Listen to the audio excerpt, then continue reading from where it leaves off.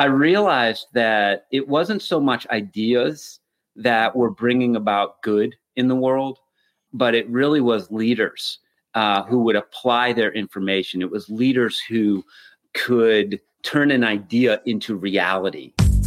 Welcome to the Growability Podcast, teaching business owners and nonprofit leaders a more excellent way to run their business. In this episode, we'll meet the hosts of the Growability Podcast, Joshua McLeod and Bernie Anderson. Both Joshua and Bernie are senior consultants with Growability. The mission of Growability is to equip leaders to flourish in their life and work by cultivating vision, rhythm, and community. We're here, man. We got it. We did it. This is the Growability Podcast, where we are going to be teaching business owners and nonprofit leaders a more excellent way to run their business or their organization.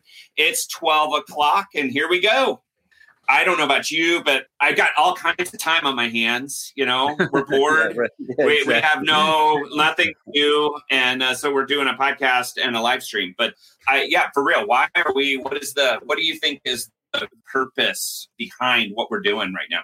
For me, I wanted to make some of the things that we've learned and all of the knowledge that you and I have put together over several decades of leadership study and business study, and just make it available to people for free. That's what I'm passionate about. How about you, Bernie? What's exciting to you about the podcast? Why do you want to co-host this with your schedule? My learning style is high audio. I mean, I listen to just about everything that I learn from, right? And so to me, having a time where we have conversation about these things, I'm just grateful to be able to learn from people that we may have on here as guests eventually. And I love this format, which actually that kind of reminds me, Joshua, like there may be a lot of people are going to know who we are right now because we're basically on our own feeds. Yeah. But like, who are we and what do we do? I think might also be a great. Yeah, I think one of the best questions that I like to ask someone, and it really is a good question for anybody to ask, and this is a question that I often lead off with when I'm in an initial meeting with someone, is how did you get to where you are? So for me, when I was in my earlier career, climbing the corporate ladder in corporate America, I was working in the litigation industry. And I was really exposed to kind of wealth and power and opulence. And I'm working with attorneys that have more than 5 cars. And, some of them own an island and a jet. And, so I'm looking at this. But when I was climbing the corporate ladder for about 5 years, I wasn't really happy. I'm halfway up the ladder and I look around the side of the front of the building and there's a big marquee that says greed and power found here. All you got to do is make it to the top of the ladder. And I was like, if that's what's at the top of the ladder, like, what is this worth pursuing? Like, I'm not into that. So I was able to take 7 years and visit 21 countries. And I was able to pursue a career that I love. I was a filmmaker. And I was telling the stories of amazing people, orphanages and AIDS clinics and going into war zones and all that. That was a long story. I realized that it wasn't so much ideas that were bringing about good in the world, but it really was leaders who would apply their information. It was leaders who could turn an idea into reality. And so as a filmmaker, I was spending all of my time just sharing ideas. I was spending all of my time showing the idea of why they're doing this or what they're into. But what I became fascinated in the travels is more the how. How did you actually build this thing, and the what? What are you doing to accomplish this? Yeah. And traveling around the world with not only going to the orphanage, but sitting on the plane next to the guy that's funding the orphanage that has a small business. And I'm like, so how did you build your small business? How did you grow? What did you do? And what books should I read? So I had 7 years where it was just an immersive intercultural experience, traveling all over the world, learning from what I would consider the best leaders in the world. It takes a lot, about this. It takes a lot to live in another country. It takes a lot to excel in another country, to build something that's lasting. So in 2010, I was challenged by the president of a foundation that said, I think you're you're too smart to only be a filmmaker. And all my filmmaker friends that would be like, what? Or some of them would be like, well, yeah, we're good artists. We don't have to crunch numbers. Like, don't mix an artist with an accounting spreadsheet or you're going to get in a lot of trouble. And so he really challenged me and said, if you want to make a difference in the world, then you should go into consulting and you should train leaders, and you can go and work with somebody for like 6 months and impact the next 20 to 30 years of their life and really help them achieve and grow. And so I've now spent 15,000 hours. There's like some book out there, and you probably know the title of it. It's like, to become an expert at anything, you spend 10,000 hours. I'm at one of those and a half and spent like 15,000 hours in leadership development, management development, marketing development. And we talk about a lot, Bernie, that there's really, in any organization, when you're running an organization, there's 3 primary needs. One need is leadership. And this is, how do I deal with opportunity? How do I deal with change? And then there's a second need, which is management, which is, how do I create profitability and how do I create efficiency? Like, how do we keep this thing ongoing? Yeah. And then there's the third, which is marketing, which is, how do I create influence? How do I make a difference in my community and gain the support that I need from friends?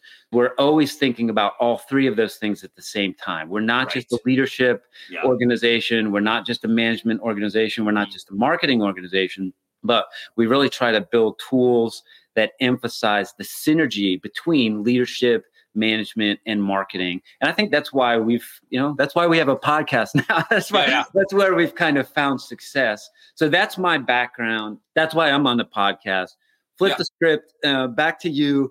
Yeah, I came here by a very different road than you did, but has a lot of similarities. And just very briefly, I started as a very young kid.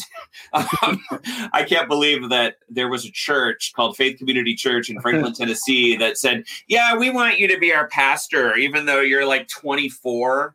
And like, what were they thinking? I don't know. But yeah, so it's, I went through 13 years of basically learning how to disciple people, how to actually develop leaders, and made a lot of mistakes and learned a lot of ways of not how to develop leaders.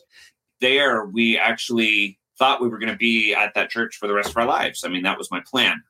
Wasn't what the actual plan was. So I ended up... There's somebody bigger than us that has a plan for us? There's someone bigger than us that has a plan for us, for sure. Yeah, like it's... and that, I think, was really a big thing to learn during that time. So after 13 years into this work there where you are in Tennessee, my wife and 2 kids and I, we kind of packed our bags and moved to outer Mongolia for 8 years. If you're going to go somewhere, just outer Mongolia. When I talk about traveling, I'm like, yeah, I've been to like the part of Mongolia that's like outer Mongolia. Other people just go to Mongolia. I went to outer Mongolia. That's right. And yeah, when you were there, we went to some very outer places of outer Mongolia, for sure. We spent 2 years in language and culture learning. And what we realized in that setting is that this whole idea of leadership development is absolutely crucial.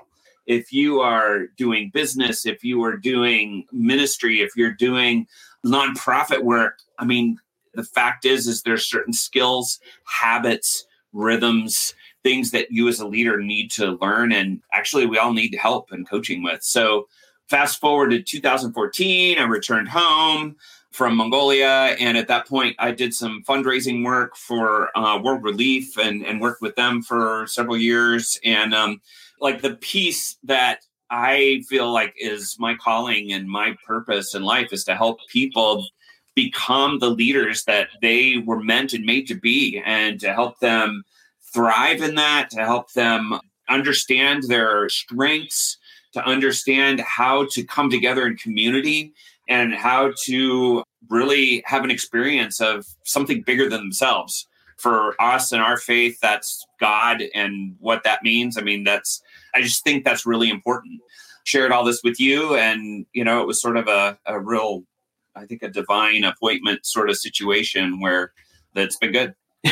One of the things that I look for in strong leaders is people who've been knocked down and punched in the face, and then they get back up and they keep going.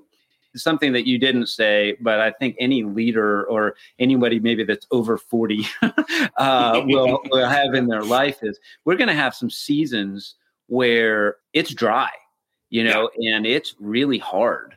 Yep. But if you think about our lives kind of like a tree, it's those dry seasons that allow the roots in our lives to grow down deep and to find there's like deeper wells, like, as the water table is a lot of times it's very deep under the ground. Like we're in Darfur, Sudan, where you have to go down a football field to find some deep water, but it's there. Even there's an absolute, 104 degree day outside, but a football field deep, there's some clean, cold water.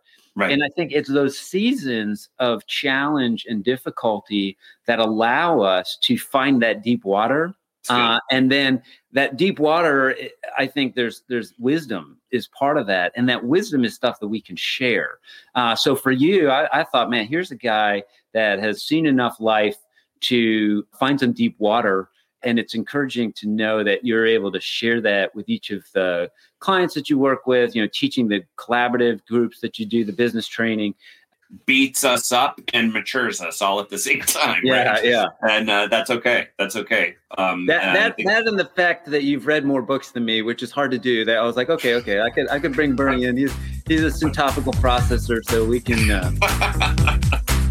You have been listening to the Growability Podcast, teaching business owners and nonprofit leaders a more excellent way to run their business.